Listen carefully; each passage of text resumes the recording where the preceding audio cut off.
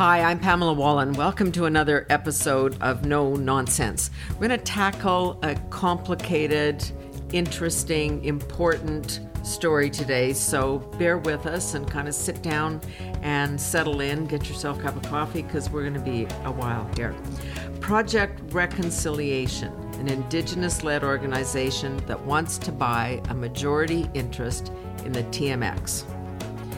They are not a pipeline company. They are a company that wants to solve some pretty basic issues about Indigenous communities, futures, economic status, all of those issues across the country. So we have with us today Delbert Wapas. He's the executive chair and founder of Project Reconciliation and vice chair of the Indian Resource Council. He was also a three-term chief of Thunderchild First Nation here in Saskatchewan. Many other things. He's also got a Master's of Education from the University of Saskatchewan. So we might talk a little bit about education as well. Welcome. It's a pleasure to have you here. Thank you very much, Senator, for that. And, Pamela's good. That's all right. fine. Okay. Thank you for this tremendous opportunity. I want to start with the very basics, because when you say Project Reconciliation, that doesn't sound like we want to buy into a pipeline project. It sounds like, how do you define reconciliation? Well, being chief, I've witnessed for many years how I've seen Indigenous leaders in action. I've gone to many communities through powwows, through different ceremonies, different cultural gatherings, events, and I've listened, I've watched how nations have interacted with each other from a ceremonial, from a cultural gathering perspective.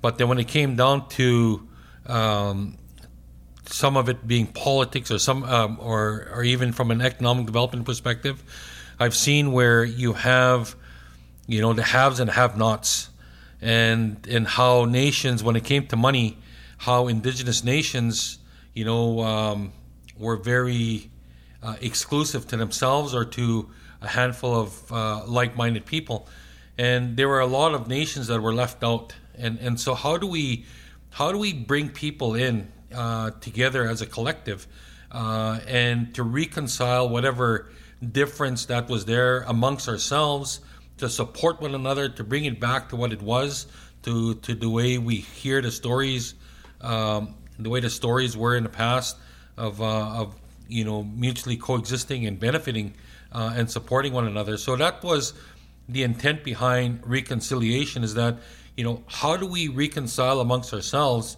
get our house in order, and then, reaching out to industry, to government, to the, mainstream society, and reconcile our differences there. So it's a parallel process, because it's about getting your own act together and Indigenous communities having sort of a shared objective, most important of which is to get out of poverty and have incomes and all of that. And secondly, making that case to government, to business, to industry, to say, look, we want to be partners, not just recipients of handouts. Yeah, we got to be real and be honest about ourselves. I think that we can't paint the picture that's not real, and to me that's what I've witnessed through my eyes. And I think it's important to our children and our children's children that in order to be stronger as nations, we need to come together as a collective on a common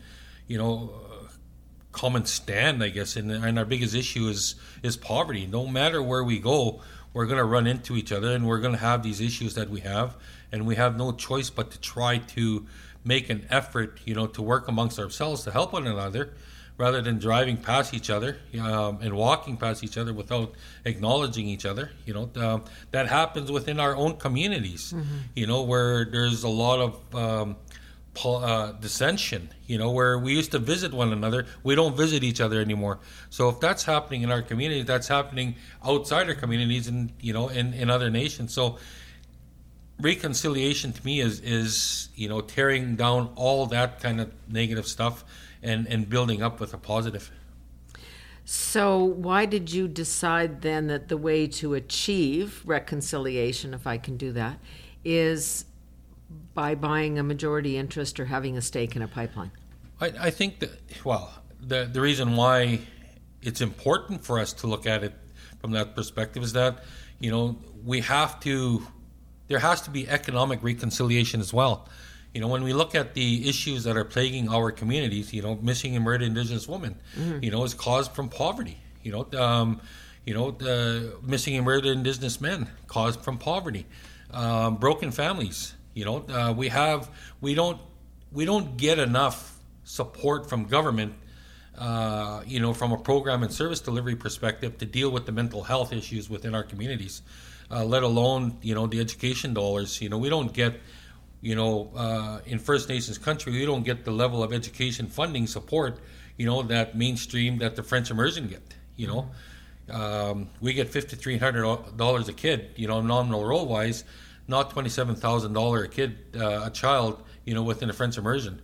So how are we able to, to put our kids back on track and to reinstill the language, that was taken out of them, so, and just suicides, and all, overcrowding, nowhere to live, homelessness, we have that within our community. So to me, taking advantage of an opportunity that exists and TMX pipeline, right, and looking at it as a means to an end, not the silver bullet, but it's a means to an end where we can make something better and bigger than what that is.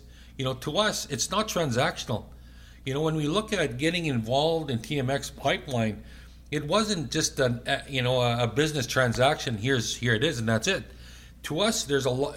When Indigenous people look at business, it's from a responsibility perspective. There's so much thought that goes into this. Okay, so if we do this, what does it mean? Right? It's not just creating money, right? And the benefit of that from a monetary perspective, but it's bringing nations together. It's bringing communities, looking after people both on and off reserve. It doesn't. You can go to any city, just any city, and you'll see our people, that are walking and roaming the streets trying to find a place to stay, to survive another day, and many or all First Nations are plagued, by this. So what do we do then? Do we continue sitting idle, sitting back, and saying, government, here, bail us out. Send us more money. Yeah, send us more money. You owe us, you know. And to me, it's like, no. I think that we need to take the bulls by the horn here and start, living a different life and start thinking different about, our nation building, our nationhood, our sovereignty, and so on and so forth. Setting aside or saying, look, I don't want to be a victim anymore and have you pay me because I feel bad and you feel sorry or you feel obliged and I'm making a demand. But to say, let me be a partner, let me work with you, let's do something together. That's a hard thing because our society is built around the grievance culture. We've got a lot of that going on right now. We're seeing it in stateside as well. Like, this is a big step to say we want to move past that. It is. Not that there aren't real grievances and not that harm wasn't done, but we need to move. Yeah, and exactly. That's the point, is that you can never erase what was done, but nor can you allow yourself to continue sitting there and being stuck, in that dark, that dark state, that dark past that was there. And, but you need to have the means to learn from that as well. You need to have the means to educate your people to understand where you've come from, to appreciate where you're at and where you're going. And, there are those that still need a lot of help, from a mental health side to, to get the strength to do that, because there's been a lot of abuse, And because people have endured that abuse, people have become abusive themselves, in a relationship. There's always cycles. There's a cycle. So how do we break that cycle? So those that are able to, I think, have a responsibility, a social responsibility or a moral responsibility to come back and to help nations and help individuals, so they can quit, so we can move from the victim, into something that's more positive. And that's what this allows us to do. And that's what I talk about. It's not just transactional for us. It's the responsibility that comes from the pipeline itself. It should be kind of an easy answer for governments to grasp instead of writing checks, and we're witnessing this a little bit in the COVID culture, which is we're just sending checks to everybody.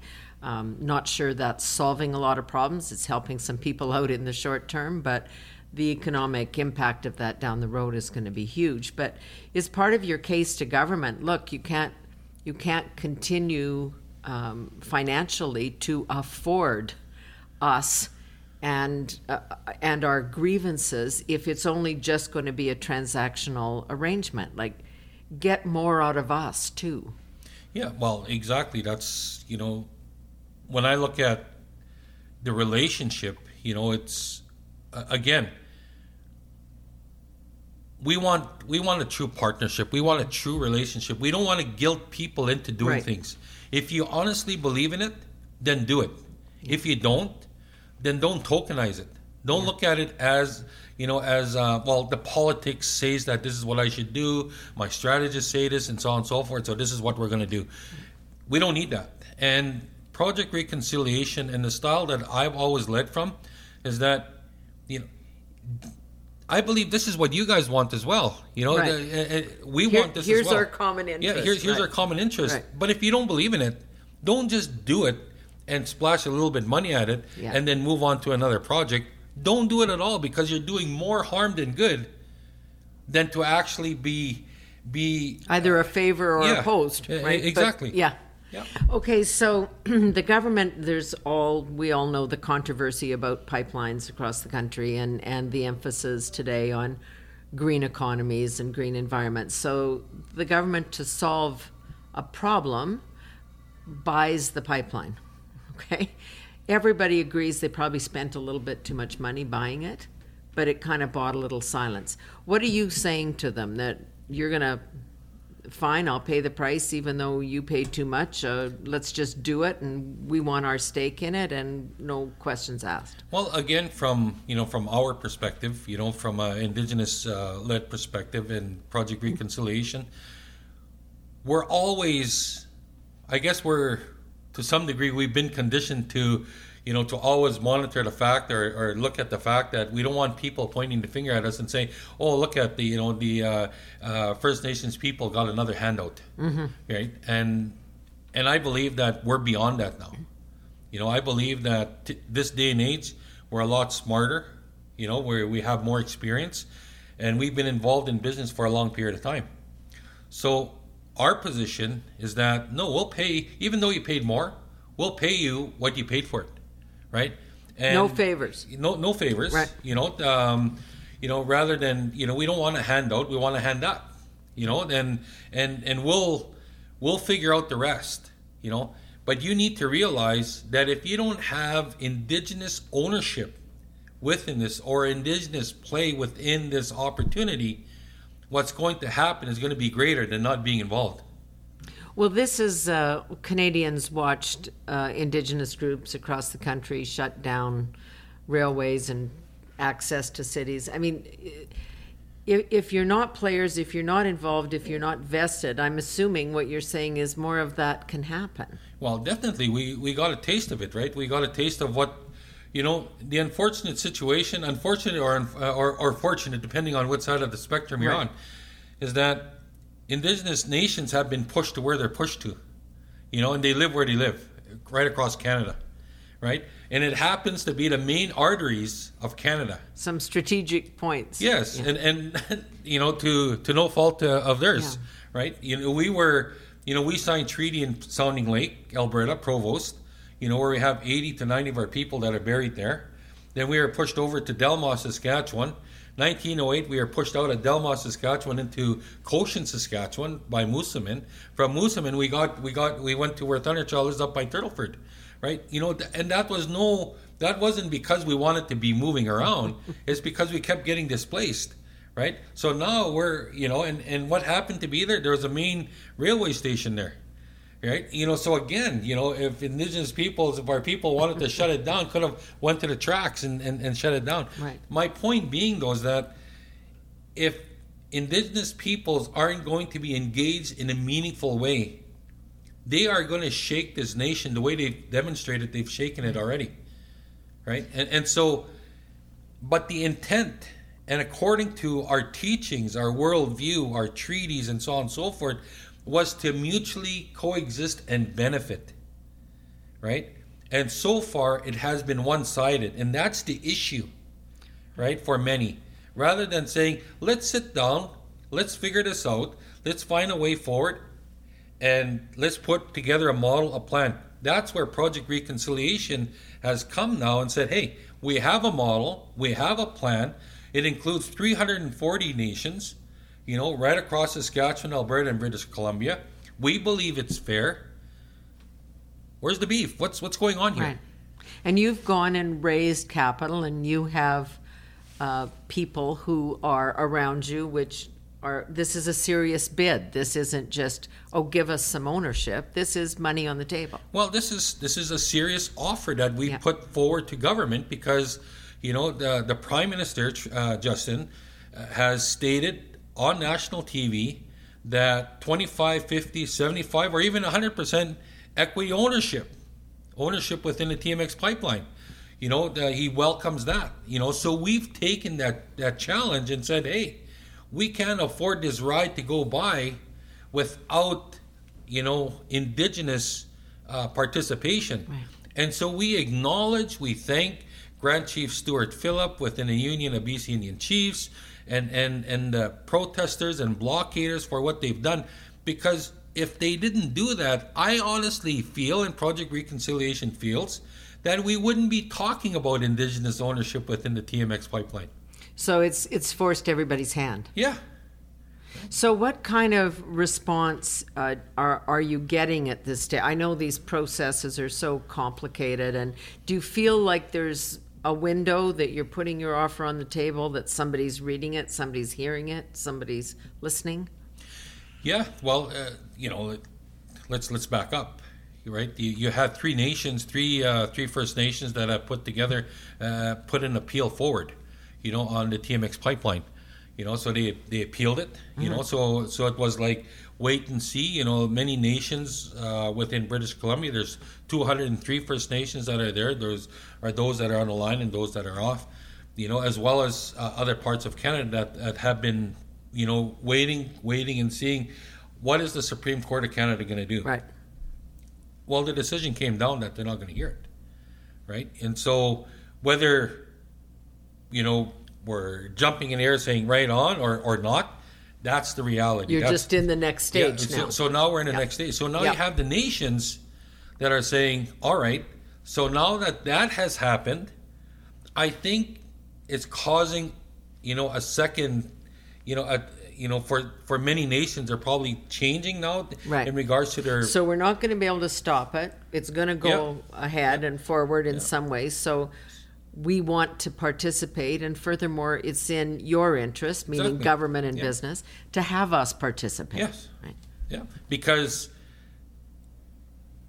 if you don't, the unfortunate situation is going to be you're going to have those that are going to join the protest. You still have the tiny house warriors that are out there, in Blue River that are saying, hey, we're not leaving, and as much as we applaud Chief Kashmir of Tecumloops and Chief Loring, of Sim First Nation, the stand that they're taking, you still have the tiny house warriors within their territories that are saying we ain't leaving.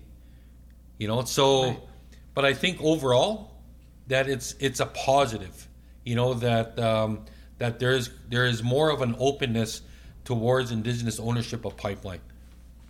And again, you make a point that you don't necessarily want to be a pipeline company. That's not your objective. This is a means to another set of ends. Yeah. Again, like it's an economic opportunity, just like any other company that has an opportunity to buy in. Right. Our fear is that we want to make sure that what the government has said and has invited, is real. Mm-hmm. We don't want it, just it was a soundbite. Yeah. And then nothing materializes, and then when it's done being built, we get the token 10%. Right. And you guys scrap over the scraps. Yeah. I mean, that's happened a lot. It's happened more than once. We're scrapping over housing right now. When CMHC, every year when there's housing allocations in Saskatchewan, we're scrapping amongst each other. Who gets what. And if you happen to be a third-party community under third-party management, you don't qualify for CMHC housing, right? Education dollars. Where does the lion's share of those dollars go? When you do the population, you do it in First Nations, so on and so forth. Saskatchewan's the one that always gets, the short end of the stick. Short end of the stick, right? So here we are, trying to avoid those types of situations from happening. So one of the things that the general public sees in the communities, and we've talked about this, but I want to drill down a bit, is different bands, different nations, different Native communities having very different views on pipeline issues. Yes, we want you to come through. No, you can't come through, or we're going to kill all the dolphins in the sea, right? When you talk about 340 nations, what does that represent? Well, it represents, right from British Columbia all the way to Saskatchewan. And so when you're talking about British Columbia, you're hearing about, what about our salmon? What about our marine life? What about, our land, our water, and so on and so forth? But that's consistent because that's embedded within our Indigenous worldview. So it's a given, from my perspective anyways, and this is where I talk about it's not, for us, it's not transactional, it's a responsibility, right? So it being a responsibility, first and foremost, we pay homage to the animal life, to the marine life, and to all lives, our relationship to Mother Earth, our relationship to the sun, and, what have you. That's who we are. That's our ceremonies happen year round for that, right? So we hear this loud and clear. So the challenge to Project Reconciliation is that, well, what are you going to do about it? You hear what we're saying. What are you doing about it? Well, we've gone out and we've went to research, and we've, created, this marine emergency response. So we've created, policy around that, how we're going to deal with that, and so on and so forth. And then the others is partnering up with a major, shipping company, that is going to be transporting, the oil, and how the changes that they've made, within a shipping industry, to respect those other things. Yeah, to respect the marine life and so on and so forth. So, again, demonstrating that we not only heard you, but we reacted to it. We've acted on it. And we're getting some guarantees. And here's where we're at. So, Project Reconciliation, again, is more than, it's not just a one-off company. It's involved in areas that make sense, that make a difference, to move from this to something else that is better. I think that's part of the problem with the whole discussion about energy and oil and gas. I mean, which is going to be around and which is going to be needed for a very long time. We are not going to be running our economy in places where it's minus 50 in the winter on solar energy tomorrow, right? Yeah. That may come down the road. But that you can talk about a pipeline today and still be respectful of the green needs and the environment in which it must exist. Well, and this is where I talk about it's a means to an end, right? Obviously, our thinking is that we're gonna leverage, we're gonna springboard off oil and gas into green energy, clean technology, and so on and so forth. Like that's the natural procession that we're going to be going. And that's exactly what Norway did, to change what they're doing and to be involved in it. But right now, we can't even have those discussions in our own First Nations communities because we're so busy battling poverty, Yeah. So where does green energy come from? Where does clean technology? How can we even have those types of discussions? When one, we're underfunded, right? Second is that we're so busy trying to live. The last thing that we're able to do is teach our kids the language because we're so busy trying to feed them. But and that's the global issue, right? When Yes. we, in all of our, privilege, or because of where we live, we can sort of say, oh, well, we need green economies and you can't have that dirty oil and gas, to developing nations that aren't even at that stage. And we want to preempt them from even having some of the basics of life because we want to go turn everything green. I mean, it's the same issue. To get people out of poverty, they need some work. Well, exactly. and to teach our kids, like if they have, if all they've experienced and witnessed through their eyes is multi-generation of social development, of welfare, Yeah. and no education, well, what's the chance of that child being successful and being a positive contributor to the Canadian economy? Yeah. Okay? But yet you come back and you go, high unemployment, high dropout, and so on and so forth. But yet we're trying to be a solution, right? But the system or the attitudes is creating that void, to allow that to flourish to even happen. Is there something going, I mean, whether it's just individual differences or whether it's a generational thing, whether it's tied to levels of education? I mean, you're out there with a master's degree, all of this. Does that mean you see the world differently in terms of those solutions that you're in search of? Well, I think it comes from the upbringing, right? I'm going to be 52 years old. I've never drank in my life. I've never smoked, so on and so forth. And I don't know how that happened because I grew up in alcohol. Yeah. And for whatever reason that it came out the way it did. So my children, right? My oldest is 30, never drank, never smoked, so on and so forth. Was 17 when she graduated, 21 when she got her teaching degree. And so my point being is that positive reinforcement, that positive has to be example, what they see. Yeah, between the mom and dad, and to have that, that family, the mother, the father, the children, so on and so forth.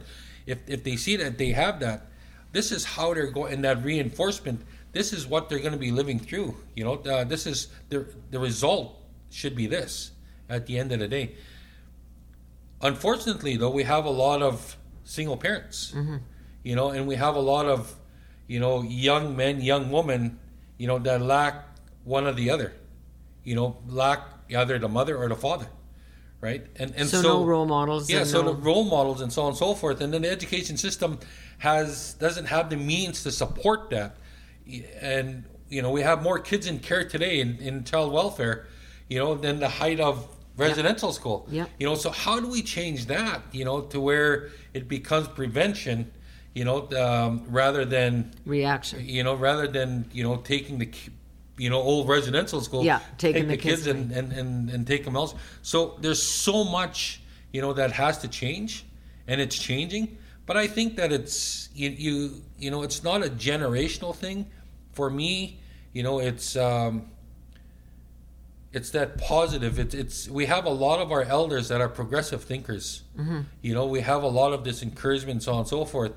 The unfortunate thing is that when you come to the reserve, many of our reserves, you get caught up in the social ills that are there. Not all reserves are like that. Many reserves are doing good things. It's just not enough, and that not enough is because there's not enough resources to reinforce, there's not enough money to reinforce the programs. If there's been corrupt leadership, as there is in other places. So Project Reconciliation. So you become, and we're not done with this part of the discussion, but you become majority owners of this. You're going to generate wealth, where you can not just hand it out to people, but create jobs, perhaps buy or invest in other industries or other projects across the country, which again gives Indigenous kids options. It gives them an example. It helps create work ethic. It's hard to have a work ethic if you live on handouts of some kind or another, of which we've been doing for God knows how many years now, right? You've got to change the mindset. Yeah. Well, that's usually important, right? Is that, so when we look at Project Reconciliation, and the money that it's going to generate, the dollars that it's going to generate, anyway, approximately 230 million plus. And you look at, okay, so what do we do with this? Mm-hmm. What's the intent behind this? We know from experience that this is what we've seen, and that doesn't seem to work. And we know that if we did this, that would work. So, for example, you're caught between how much should we be distributing to 340 communities, right? On a per capita basis. So per cap, here's what it is. In Saskatchewan, we have the Gaming Framework Agreement. From there's the First Nations Trust. Here's how much distributed to 75 communities. So all that money goes up. Mm-hmm. Well, minus the money that goes to the corporate office for them to do their business. And then you have, how much should go to a sovereign wealth fund? Right? So the sovereign wealth fund, so this is the percentage. Should 20, 40, 50% go into the per cap, and then the rest goes over here to the sovereign wealth? Right? Because future considerations as opposed our children's to children. Cash in your pocket today. Yes. And providing that, that support to get involved in other future infrastructure opportunities, P3 projects, mm-hmm. Energy, power lines, and and so on and so forth, because a lot of these opportunities, 9 times out of 10, are going to exist on your main reserve or in your traditional territories. And gone should be the days where we look at it and we go, man, we'd love to invest, but we don't have the means. Right. So we accept what we're given. We do our best to negotiate, but you're negotiating from a position of weakness, right? Whereas if you are standing there, being supported, if Thunderchild is there being supported by a multi-billion-dollar, sovereign wealth fund, the person you're negotiating with is going to have a different attitude from the way they're dealing with you, and you're going to be there to position to either buy them out or buy a majority stake or be a 50-50 owner. No longer do you have to accept, what you're being told. So the sovereign wealth fund is what creates this tremendous opportunity to position First Nations to realize what they've dreamt of realizing. Mm-hmm. So that's, for us, that's where our focus has been. And I believe that when industry looks at how do we get a bang for our buck, in partnering up with Indigenous peoples and First Nations people, government as well has believed in aggregation. They believed on if we do this, how can we get the best, the best outcome for mm-hmm. many nations if we agree to do this with so-and-so. And Project Reconciliation, I believe, has checked off all the boxes, and says that this is how you can. Because this is exactly what everybody's talking about, but we need them to believe in what they've been talking about as well. Well, that's the thing. It'll bring us back to that question, because it's not like this is a very sophisticated project you're putting forward, sophisticated proposal. But Indigenous people have been trying to do this for a while, which is let us be partners, not recipients, cutting up the spoils, the cash after the deal's been done, right? I don't understand why governments don't understand, and this past and present and maybe future, don't understand that this is a better way. We have this discussion on some level in Canada about guaranteed annual income.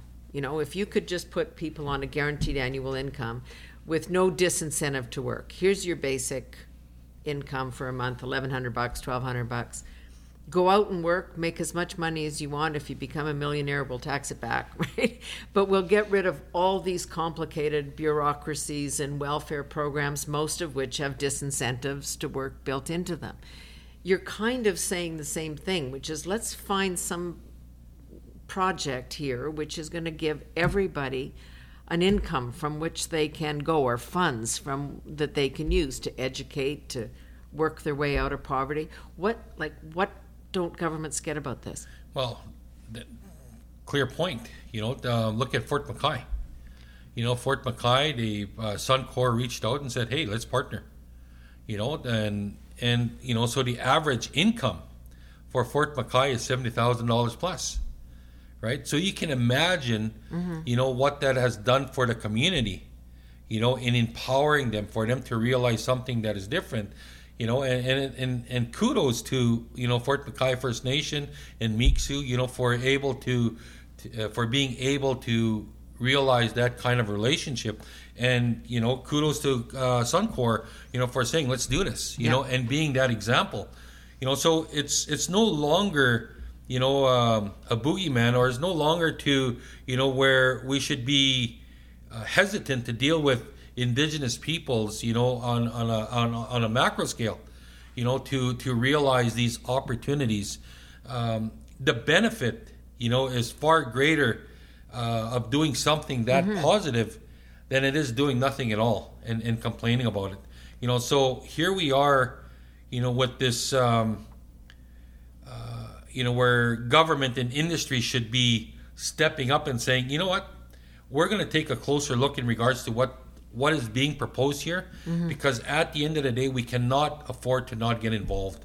And so this is what Project Reconciliation is providing, that solution. We're not saying, here, give it to us. We're saying, let us buy it. Yeah. Let us demonstrate, what this is going to mean, to all of us, not just some of us. Make the concept of reconciliation something real, yes, as opposed to just words. Yeah, and it gets concerning that 2 years ago, reconciliation was at the top. That's all you heard, because I was chief, when I was hearing this, right. And it excited me that that finally, here we are, we had Prime Minister Harper that did the the apology, and right on, we have the residential school apology, and then now you have, the next Prime Minister that came in that said reconciliation, and this is what it means, and so on and so forth. I was so pumped, and excited about that when my term came up as chief, I thought there's something more that I should be doing than what I'm doing as chief. Not that the chief's position is not the highest position that one is honored with, but to take on a different role, to go to a bigger nations, stage, to do to a bigger stage, to bring in nations and to challenge or to put our hand out, to extend our hand, to government, saying we're in, right, and then all of a sudden 2 years later, you don't hear much about reconciliation anymore. I'm wondering if you think there's a window at this point. We're still obviously living through the COVID crisis, but when the government announces that it has $343 billion in deficit and $1.2 trillion debt, there are not enough taxpayers in Canada for them to tax us to pay that back, right? Because that's the only source of revenue. So you're proposing a solution not only that's about you and your people in this context, it's about solving a problem for government because they're up to their necks in debt. Well, when you look at we are up to our necks in debt. Well, when you look at the deficit that's being talked about, the untapped market is the Indigenous peoples. Right. Right. So if we can create an opportunity, if we can create the means, to our people, to put them to work, to bring their average income more than what welfare is. Right. You have, and not that we're not taxpayers already, but but become taxpayers based on serious incomes. Based on serious income, that is going to change the quality of life of our people, so they can live longer, they can live healthier, and their children can enjoy the organized sports that are out there and so on and so forth. If government has no choice but to open that opportunity up, because you ain't going to get another oil and gas company or another company. I'd be hard pressed to believe that another company is going to pay the Canadian government, what they paid, to buy TMX. That some private. We're here saying, hey, we know you paid too much, but we'll pay. We'll pay you what you paid for it. Yeah. Right. I don't know if any other company would be doing that. Yeah. But we're serious. When you talked about reconciliation being sort of the thing a couple of years ago, and everybody was talking about it, and you were hopeful. We all turn on our televisions at night now and see what's going on stateside and here too. And the signs are Black Lives Matter, Black Lives Matter. That's the focus of the conversation. You see a few in the stories that they do here. You'll see a few signs here and there that say Indigenous Lives Matter, but it's not prominent. It's not big. How do you react when you see that? Well, I think that social justice needs to happen all over. But I shouldn't say but. Social justice needs to happen. Period. Right? There's systemic racism. And Indigenous peoples have been a brunt of that. In Canada, it's I can appreciate that Black Lives Matter, and I agree with that. When you go back and you look at our history, we continue to be marginalized. We continue to be treated. Look at the jails. It's something my brother-in-law Curtis Hyde and I has been sharing with me, and has brought this to my attention, and really pointed it out last night. When we were talking, how come shouldn't it be more Indigenous Lives Matter? Like in Canada, right? Because you don't have just the numbers. The black people, you don't have them filling up the jails. Yeah. The majority of the jails are being filled up by Indigenous peoples.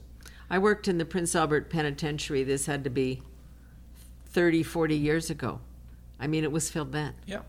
And it has, and none of that has changed. So it seems like it's an afterthought, the Black Lives Matter and Indigenous Lives Matter. Mm-hmm. And again, we should not be an afterthought in society, in today's society. It should be front and center. What are we going to do about it? And so on and so forth. But it comes to a point where you're just like, well, it's everybody takes the cause when it's another nationality as opposed to, Indigenous. And it's like, here they go again. Here the Indigenous people go again, playing the race card, playing the victim, and so on and so forth. Well, you have no choice but to bring the issue to light when you have murdered Indigenous women, men, high incarceration rate. Your kids are being taken into care, right? High dropout rate, drugs, high unemployment, problem. Drugs, and so on and so forth. Thanks, and then you have people that are pointing back at Indigenous people and saying, God, you guys are a burden to society. Hey, the system needs to quit burdening us, right? And so Project Reconciliation is stepping up and saying, no more. Yeah. We don't want to be part of that. We don't want that either. Right? This is what we want. So to whoever is listening, right? Help us. Help us help you. Yes. Thank you. Really? I mean, I do think that's what you're saying, which is we're trying to get off the books here, boys and girls. Give us take us seriously. It's not read the project. Say, okay, you want to be partners. Let's change the game. Well, look at the Indian Act, right? You go back to the Indian Act. Thunderchild has $1 million in their trust account. Mm-hmm. Their capital trust account. They want to do this on their reserve. They want to build this. They want to create this, and so on and so forth. What do we have to do because of the Indian Act? We have to fill out do a proposal, a band council resolution, send it to the Minister of Indian Affairs, and they determine if what we're asking for is legit, but it's our money. This is not government money. This is money we've created from our own economic development dollars, not using government funds. But yet we have to ask, and we have to get the okay, from the good old Indian agent in allowing us to do something that we shouldn't otherwise have to, ask anybody. This day and age, we have to get a yes or a no, from government. From the equivalent of the Indian agent, yeah. What really needs to happen there? I mean, you're talking about, let's just put the project aside, and you want to deal with government on that. What are 2 or 3 other it's got to happen now changes? Well, the Indian Act needs to go. First off, the other is that we need to sit down and come up with an equitable model, between regions, on funding. When you look at the disparity. What do you mean? Well, in education, in health. Yeah. Why does there are regions that get more than what other regions should be getting based on population, based on reserve size, and so on and so forth. There's disparities. Why is that? How? So the fairness in that. But what do you do? Do you do it based on need? How do you determine that? I think that's where we would create this common table, to sit down to see how this can be distributed, right? Like, for example, Project Reconciliation, we're sitting, amongst ourselves and listening to, to the nations themselves to saying, what, we only have 13 people within our band, or we have 30 people within our band.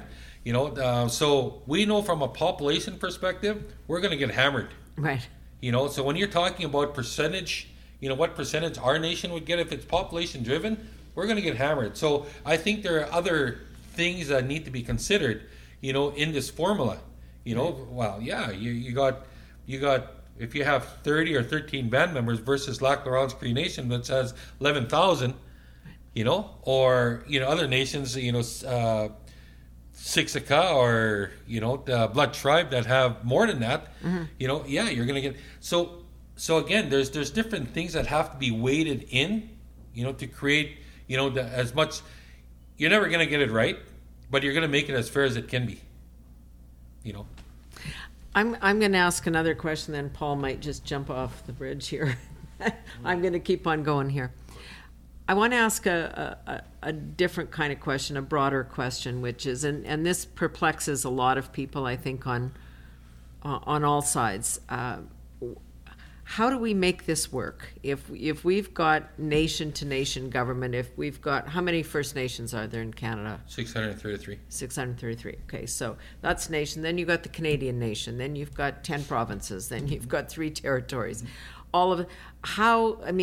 A lot of people say even at this point Canada's almost ungovernable just because of the population differences, the economic bases that are so different. How do you actually make that work? What does nation-to-nation negotiation mean? How does self-government, I know these are big questions, but just give me a little insight on how you see that working. Does Canada continue to exist? Do provinces continue to exist? Do we live in parallel universes together? Like, what does that mean?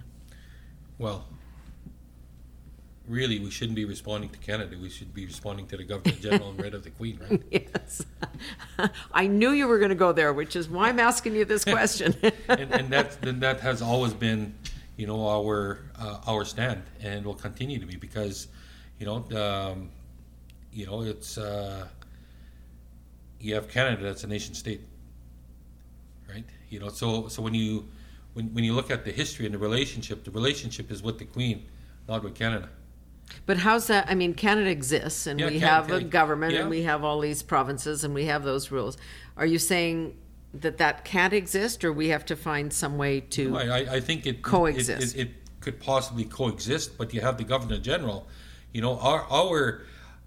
The person that we should be communicating with, and we should be getting our support from, is from the Queen's representative, from the Governor General. But she can't sign off on Project Reconciliation. That goes to the Finance Department and to Cabinet. Well, we wouldn't be talking about signing off anything, if again, and it's not a philosophical position, because this is where differences have come, right? Yeah. Is understanding the history, understanding, the Crown, and in Canada over here. So you have NRTA, Natural Resource Transfer Agreement of 1930, which was, the belief of First Nations is that, the resources, natural resources, were just taken to give and without any consent, right? So would we be talking about having this discussion if that wasn't the case?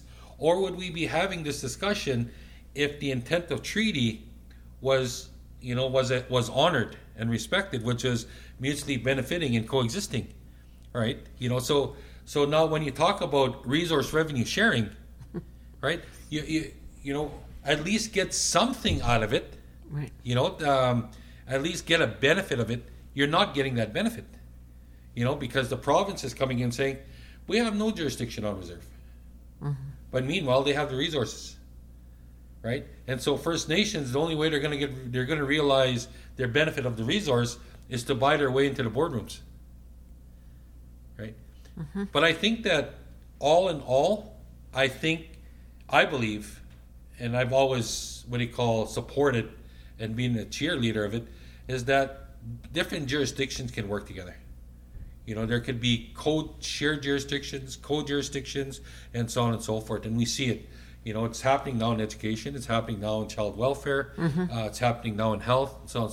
The problem, though, is that entities and government and others need to quit using Indigenous peoples when it creates an advantage for them, and to start being true partners and honest partners.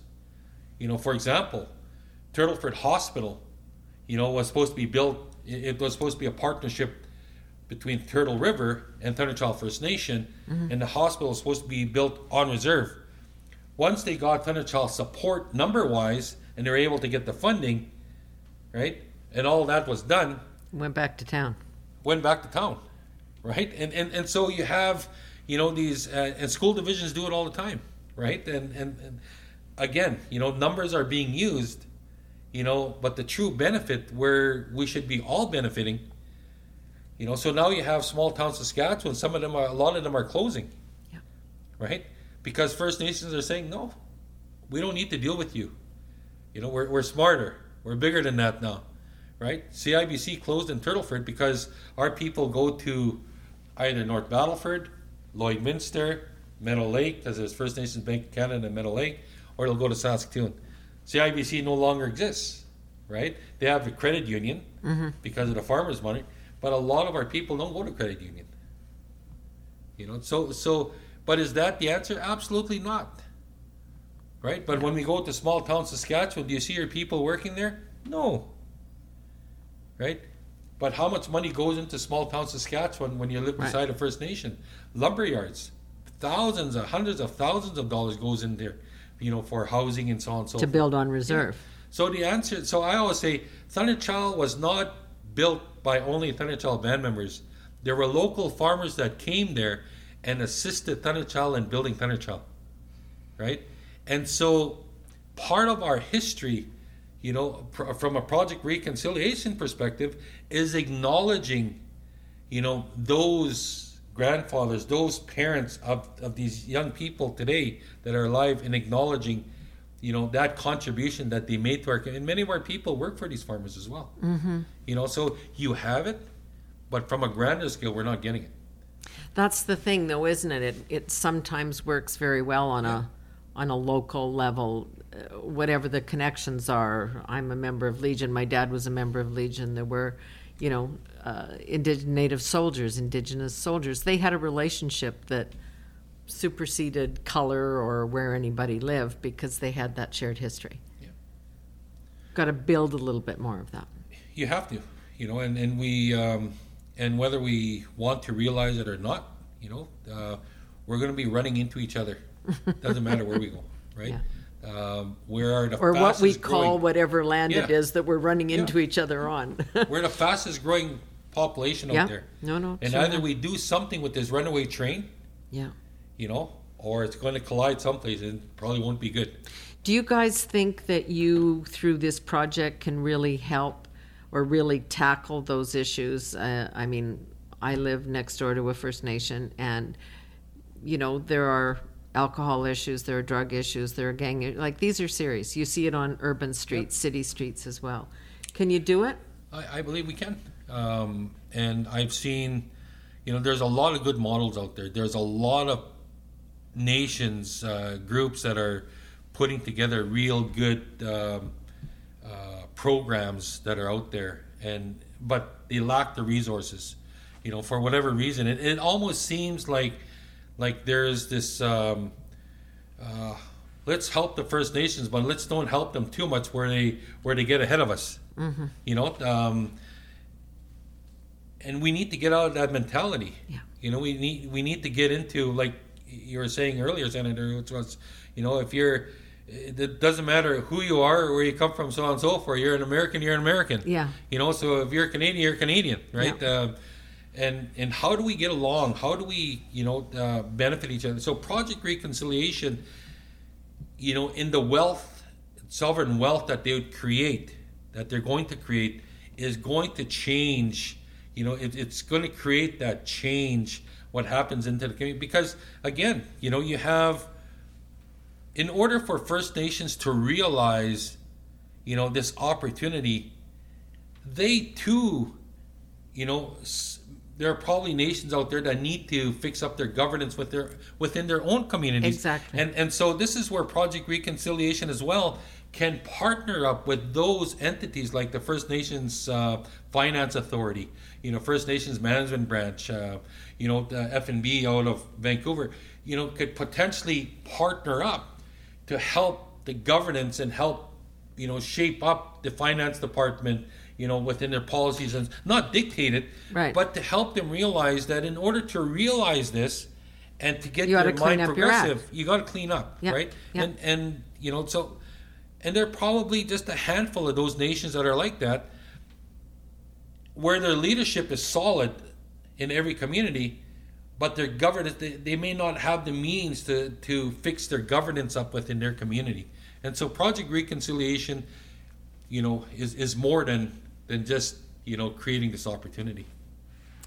Okay, we're going to leave it there for today, but you have a kind of a standing invitation. I think we're just going to keep this conversation going because it's really important that we're all talking. No, thank you very much, Senator. Yeah. And, a lot of my understanding comes from my experience, what I've seen through being chief and through university, but I get a lot of different perspectives and from my brother-in-law here, Curtis Hyde, who has he's sitting here with us in the room, so that's why we're talking about him. Yeah, and he's challenged me to think differently as well. Well, what about this? What about that? And I really respect that and welcome that, and I don't mind talking behind his back in front of his face. So. That's what we've been doing. Yeah. Well, I'm going to thank you both then for being here, and we'll talk again soon. Project Reconciliation, an Indigenous-led organization that wants to buy a majority interest in TMX. It's going to be an interesting decision that comes down at some point, or at least I hope there's a decision at some point on this. Thanks so much. Thank you very much. Thanks for joining us for this edition of No Nonsense, a conversation with Delbert Wapass. He is the executive chair and founder of Project Reconciliation. Of course, a former chief, a 3-term chief of Thunderchild First Nation in Saskatchewan. We'll be having more of these conversations. Thanks for joining us. I'm Pamela Wallen.